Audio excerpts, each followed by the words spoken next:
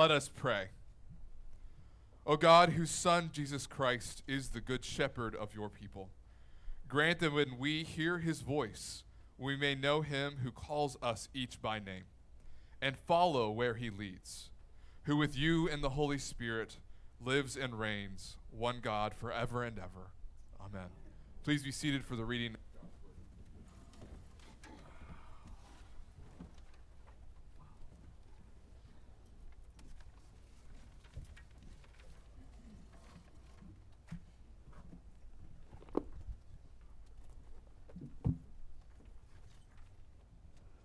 A Psalm of David, a reading from Psalms chapter 23. The Lord is my shepherd, I shall not want. He makes me lie down in green pastures. He leads me beside still waters. He restores my soul. He leads me in the paths of righteousness for his name's sake. Even though I walk through the valley of the shadow of death, I will fear no evil, for you are with me. Your rod and your staff, they comfort me. You prepare a table before me in the presence of my enemies. You anoint my head with oil, my cup overflows.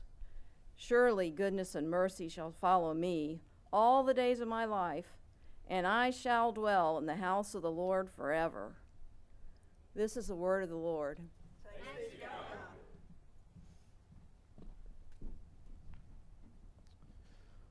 Let's stand together for the reading of our gospel.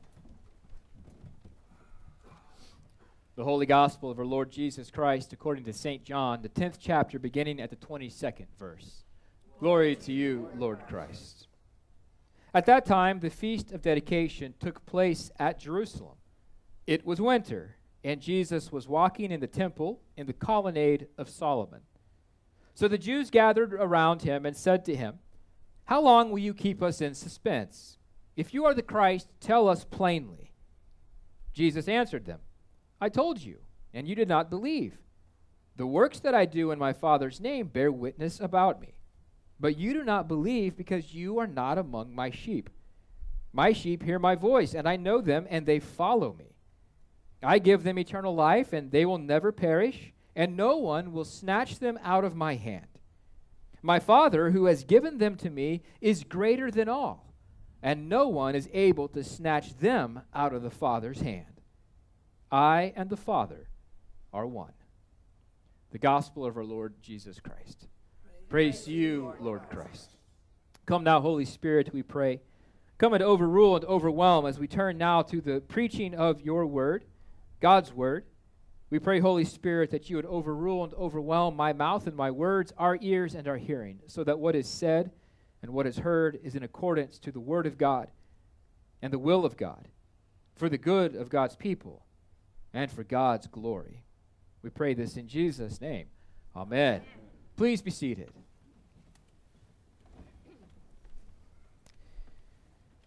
Well, just about 20 years ago, the BBC broadcast a piece of investigative journalism, a story called Son of God. And in this piece of investigative journalism, they looked into the life of Jesus. They used history and science and archaeology, and they wanted to ask the question and answer the question, who was this Jesus?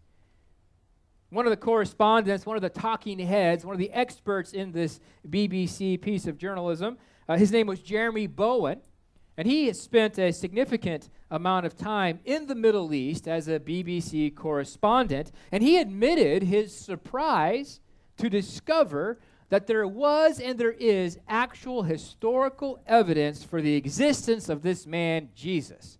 He was surprised. But then he went on to state, the important thing is not what he was or what he wasn't. The important thing is what people believe him to have been.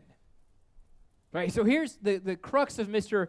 Bowen's opinion. Yes, there's evidence for Jesus, evidence that Jesus existed, that he died, but that's not really what's important. What's important for Mr. Bowen is what people make of Jesus. Does that ring true to anyone in here this morning? With all due respect to Mr. Bowen and this perspective, this is misguided. It isn't even intellectually honest because it doesn't allow the historical person to have a say in what we should think of him. For example, do we think that there was a historical person named Julius Caesar? Sure. Do we think that it is not important to know the facts about Julius Caesar? Rather, what's important is for us to know what we think about him. No. None of us would ever do that, right? When we meet someone, we rely upon their self-disclosure. We rely upon them revealing to us who they are, them telling us who we are. And as a relationship develops, the revelation of that self is either then confirmed or denied by what they do, and then we can say, yes, I know the person. When it comes to the question, who is Jesus? I would say to you, the first person we ought to pay attention to is Jesus himself. This is the question, who is Jesus? This is the question at the very heart of John's gospel. And it's the question on the lips of Jewish leaders one day in the temple in the midst of the feast of dedication, Hanukkah. That's the question in John chapter 10, 22 through 30, on the lips of these Jewish leaders. Who are you, Jesus? You tell us who you are. Recognizing there was something about Jesus that required their attention and some kind of decision to be made, leaders of the Jewish people came and they said, if you are the Christ, tell us plainly. Tired of riddles and illusions, tired of cryptic talk, tired of hearing parables. They want a straight answer from the horse's mouth, so to speak. If you are the Messiah, tell us clearly. Jesus was popular. Jesus was doing amazing things that no one had really ever done before. Was Jesus the Messiah? Was he this one who was to be a military leader, a political leader, a religious reformer? Was he the one who would bring about the restoration of the kingdom of Israel? Who are you, Jesus? Now, give the leaders of the Jews credit for whatever their motivations may have been. At least they were willing to come to the source and say, who are you?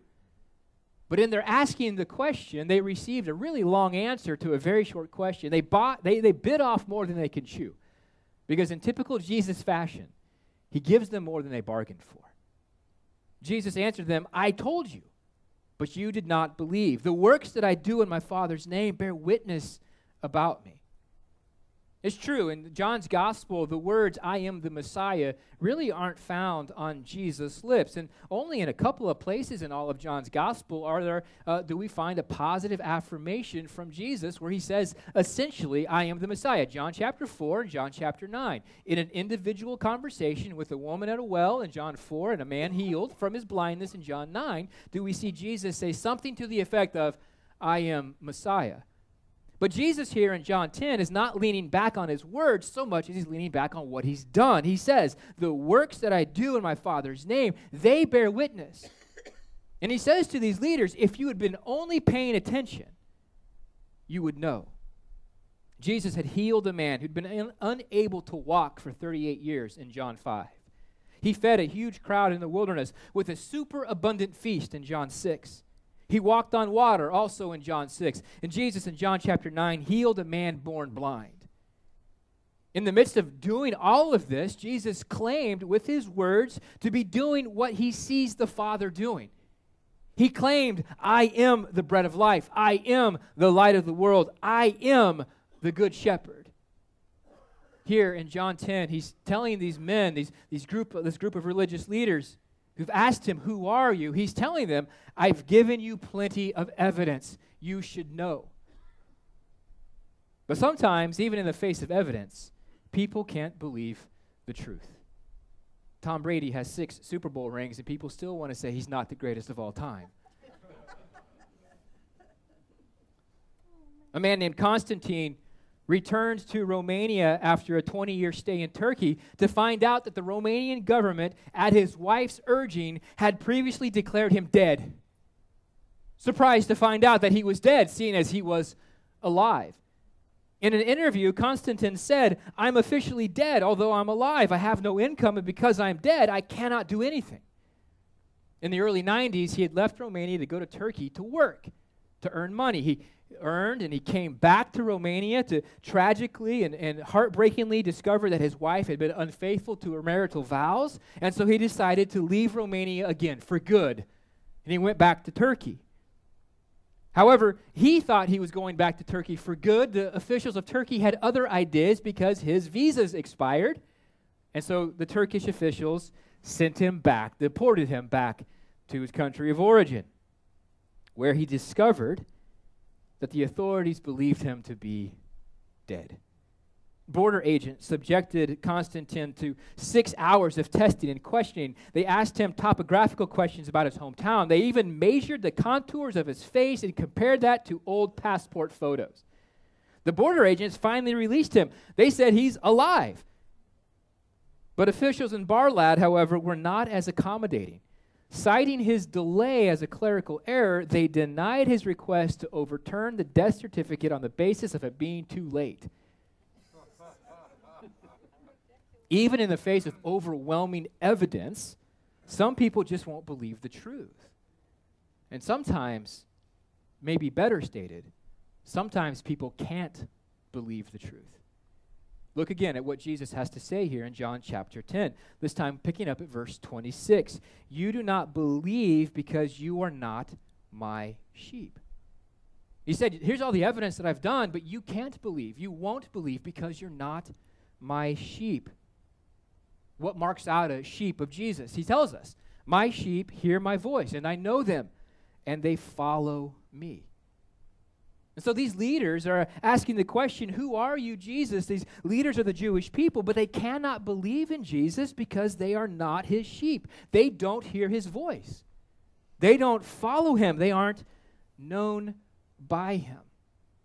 And this isn't an excuse.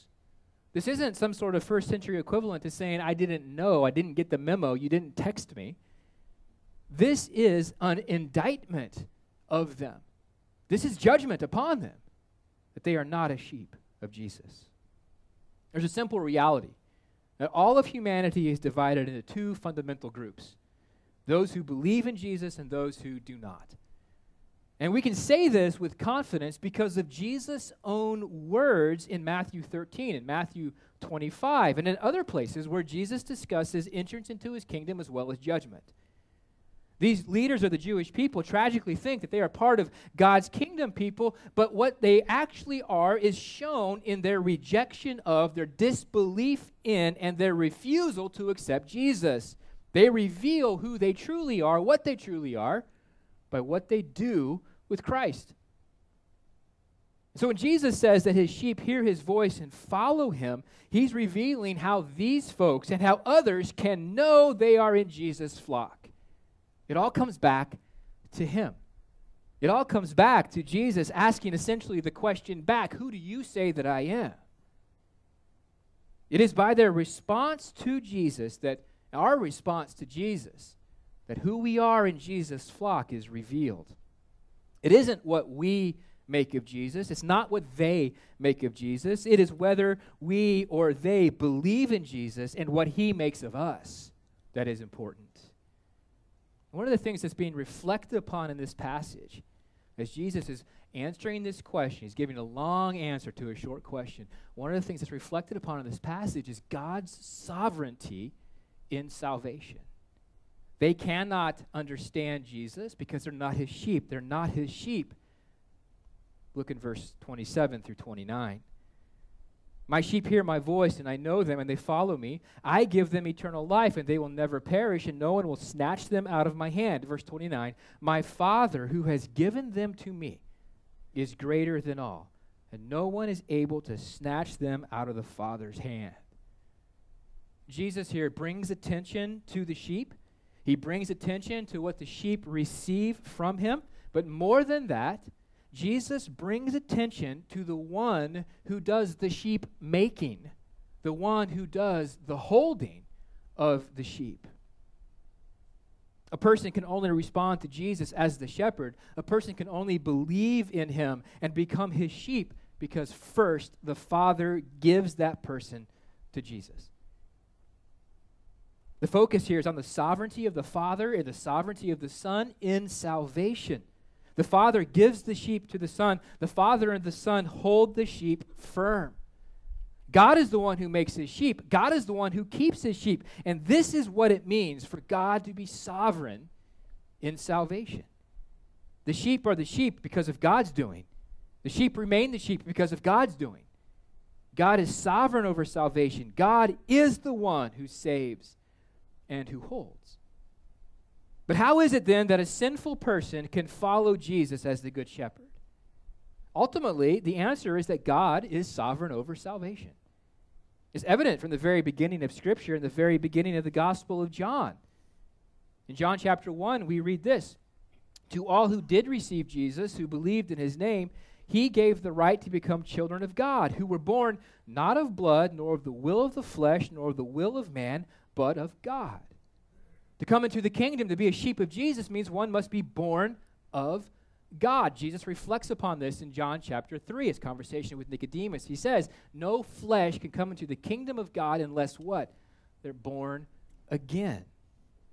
The day after feeding the crowd in the wilderness, Jesus said in John chapter 6, "All that the Father gives me will come to me, and whoever comes to me I will never cast out." In verse 65 of chapter 6, he says this: "No one can come to me unless it is granted him by the Father." What we're seeing here is the absolute sovereignty of God in salvation. And listen, I know and I recognize that I don't have all the answers about how God's sovereignty works out with man's supposed free will. I won't pretend to have them all. What we can say from Scripture is this: God is absolutely sovereign when it comes to salvation. God causes it. God works it out. God applies it effectually. And Paul builds on this in Ephesians chapter 2, where he essentially says, we all are dead in our sins. How does a dead thing choose life? How does something that is a slave to sin choose to be free? How does something that is dead elect himself or herself to life? Paul says this: God, being rich in mercy, because of the great love with which he loved us, even when we were dead in our trespasses, he did what? Made us alive together with Christ. We're hitting on this really deep theological truth. God is sovereign in salvation. It's not something we're making up. It's out of the mouth of Jesus. The Father gives into the hand of the shepherd. And let me just say this: God's sovereignty over salvation is ultimately for his own glory, and it is for the good of his sheep. It is for his glory. In the Old Testament, in Isaiah chapter 48, there's this context of God basically saying to his people, "I have delayed my wrath upon you for my own sake," for my own name's sake, for my name's sake.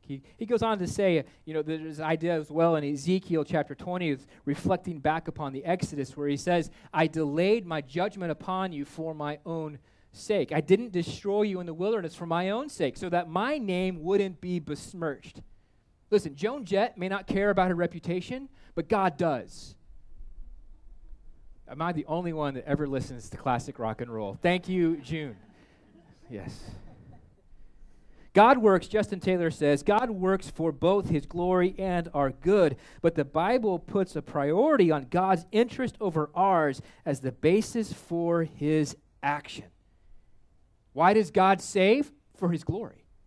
Yes, it's for our good, but ultimately it's for his glory. Psalm 23 is one of the most famous psalms of all time. I'm sure that we could all say it together in unison, probably in the King James, right? Because that's the way we memorized it. "The Lord is my shepherd, I shall not want. He makes me lie down in green pastures. He leads me beside still waters. He restores my soul. He leads me in paths of righteousness." David goes on in the psalm that even in the face of the darkness of death, the presence of the shepherd drives away fear. Even in the face of enemies, there's a table of plenty, and goodness overflows because God is the shepherd. Goodness and mercy are all over the place in this psalm. There's an eternal dwelling. But why?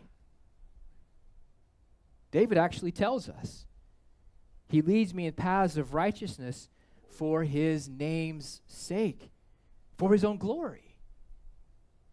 In 1 Samuel chapter 12, verse 22, we read this, "For the Lord will not forsake his people for his great name's sake, because it has pleased the Lord to make you a people for himself." God's sovereignty in salvation is for his glory. Why does the Father send the Son to save? Why does the Father give and keep the sheep? It's not because we're great. It's because he's great. It's not so that we'll be famous, so that he'll be famous. It's not so that our kingdom will grow, but so his kingdom will grow. God's sovereignty and salvation, this biblical idea that God has taken and continues to take the initiative in saving his sheep, is for his glory. And so no one can boast, as Paul will say. No one can claim to have earned sheepdom. To the contrary, in fact, we can only receive and then boast in God as he has given unearned favor to save. But his sovereignty and salvation is for the good of his sheep, absolutely for our good. And think about it this way. If the saving of a sheep is dependent upon the sheep's ability to perform, then what happens when the inevitable occurs and the sheep cannot perform at the level required to earn salvation? What happens? It's gone, right? If the status of a sheep is dependent upon the strength of the sheep's grasp upon the shepherd, what happens when the sheep's grasp weakens or is threatened or is broken? It's gone. What Jesus says here in John chapter 10 reflects upon God's sovereignty and salvation, and that it is for the good of the sheep.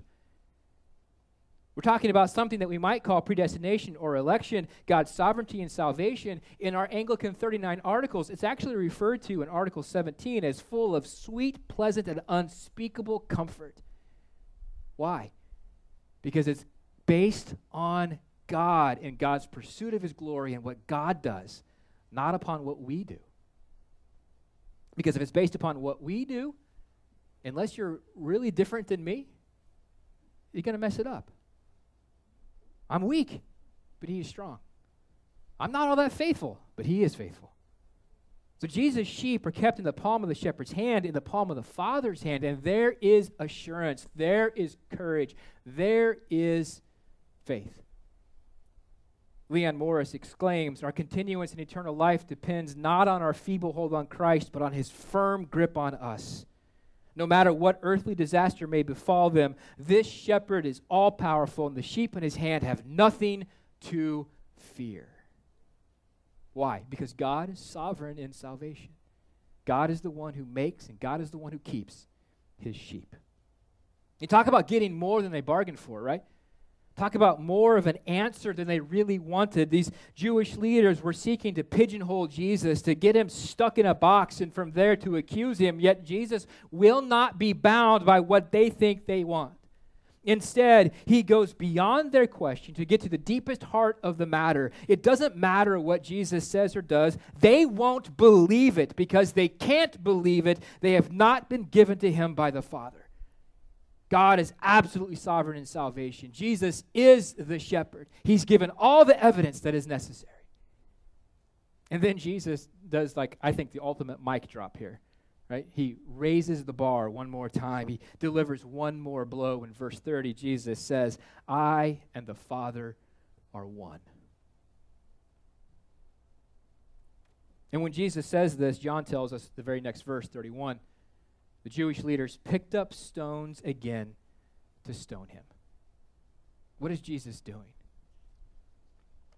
Jesus here is declaring his absolute unity with the Father in volition and in ontology. Jesus claimed complete identification with the Father in volition, in mission, and in will. And underlying that claim, he claimed complete identification with the Father in ontology, in being. His audience understood that Jesus was claiming to be God, and that's why they sought to stone him for blasphemy in accordance with the Old Testament blasphemy codes.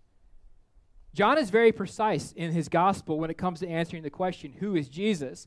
As he's very clear and very careful from the very beginning to declare Jesus as the eternal Son of God, of one being with the Father, made flesh for the salvation of humanity and the restoration of creation. This is the gospel that begins, "In the beginning was the Word, and the Word was with God, and the Word was God." And as John goes on to write in the gospel, the Word was made flesh to reveal the Father. No one has ever seen God, the only God, who is at the Father's side. He has made him known. In John chapter 5, the incarnate, unique Son, Jesus, claims to do what the Father does. In verse 30 of our passage today, he claims oneness with the Father. In John chapter 14, Jesus states, "If you had known me, you would have known my Father also." From now on, you do know him and have seen him. Why? Because they've seen Jesus. And in John chapter 8 of John chapter 8, this very Jesus has the name of God on his lips when he says, "Before Abraham was, I am." When asked, "Who are you, Jesus?" his response, quite frankly, is overwhelming. Jesus reveals himself here in John chapter 10 to be the unique Son of God, of the same being and mission as the Father, the shepherd who receives his sheep in the sovereignty of God. And so what, right? Great question. I always like to throw that in there. Why is this a big deal? Does it matter at all? Of course it matters. What are we to take away from this event in John's gospel? A couple of lines of thinking to help transform us in our faith and in our thinking. Remember first, back to the beginning of our sermon this morning, Jeremy Bowen, that BBC journalist, reflected much of popular thinking. His opinion was that what people make of Jesus is more important than who Jesus actually was and is. But about this, C.S. Lewis, 50 years before Mr. Bowen made this statement, C.S. Lewis once said, "What are we to make of Jesus Christ?" This is a question which has, in a sense, a fanatically comic side. For the real question is not, what are we to make of Jesus, but what is he to make of us? C.S. Lewis then goes on to say that for us to ask the question, what are we to make of Jesus, is like a fly asking the question, what am I to make of this elephant? Doesn't make sense. We can only make of Jesus what Jesus makes of himself.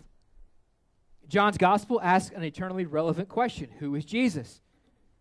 John's gospel goes on to great lengths to reveal Jesus as the unique Son of God, sent for the salvation of many. And our passage today answers this question. Jesus reveals himself to be that unique Son of God, of the same being and mission as the Father, the shepherd who receives his sheep in the sovereignty of God. And folks, this sets Jesus apart from every single individual within Scripture and within history. There is no one else ever like Jesus. There's only Jesus. Yes, other men and women have been used by God in Scripture and in history to further Jesus' kingdom. And yes, God makes men and women children in his kingdom, but none are like Jesus. He's utterly unique because only Jesus is one person with fully divine and fully human natures. Muhammad has nothing on Jesus. Buddha has nothing on Jesus. The spaghetti monster has nothing on Jesus. We don't have anything on Jesus because Jesus is absolutely unique. None of the other things can save. Muhammad can't save you. Jesus can. Buddha can't save you. Jesus can. The spaghetti monster can't save you. Jesus can. I can't save me or you, but Jesus can. Incredibly and individually unique. He alone is the Son, and so he alone can save. There is salvation in no other name than Jesus. And this is both a warning and an assurance. First, the warning. Who do you say Jesus is? It's easy for us to read Scripture and think that we're the heroes. More likely than not, in this particular context, I would find myself among the Jewish leaders or the silent crowd. I certainly wouldn't find myself next to Jesus. Who do we say Jesus is? What do we believe about Jesus? The Jewish leaders had a preconceived notion of what the Messiah should look like and be. They formed Jesus in their own image. They demanded that he conform to their desires. They did not take Jesus at his word. Who do you say Jesus is? What do you believe about Jesus? Have you formed Jesus in your own image? Have you demanded that Jesus conform to your desires? Or do you take Jesus at his word? There's also assurance here as well. Assurance in the simple fact that salvation depends upon his firm grip on us, not on the strength of our grip upon him. And we know that we are Jesus' sheep. We can know that we are Jesus' sheep in hearing his voice and following him. Sheep hear Jesus. Sheep believe in Jesus. Sheep follow him. They believe and they continue to believe in Jesus as he is revealed in Scripture, and trusting in him, keep on following. Jesus, the eternal Son, is absolutely connected to the Father. They are one in being and in purpose. If then we would like to know what God is like, we look to Jesus. If we want to come before God, we do so through Jesus. This is what God is like. This is what the gospel is. Author Fred Sanders put it this way: the gospel is that God is for us, that he gives himself to be our salvation. The amazing nature of this gospel should lead us to praise. The truth that Jesus is the unique Son of God, of the same being and mission as the Father, that he is the shepherd who receives his sheep in the sovereignty of God, that is deep theology that should lead us to doxology, to praise and worship. Who is Jesus? Jesus is the one who saves. Who is Jesus? He's the unique Son of God. Who is Jesus? He's the one on mission from the Father. Who is Jesus? He is the shepherd who receives his sheep from the sovereignty of God. Who is Jesus? He is the one worthy of our worship. In Jesus, God the Father, the Son, and the Holy Spirit is the only God worthy to be praised. It's a long answer to a short question. It's a long sermon to a few verses. But I said these things to you in the name of the Father, and the Son, and the Holy Spirit. Amen. Holy and gracious God, we pray that you would make much of Jesus before us. Gracious God, we pray that you would be at work in us by the power of your Holy Spirit to bring to bear upon our hearts, our souls, the very center of our being, the truth of who Jesus is, the unique Son of God, sent to save, on mission from the Father. Be our shepherd. Come and lead us, and may we respond with obedience and praise. We pray this in Jesus' name. Amen. Let's stand together and continue our worship this morning as we sing.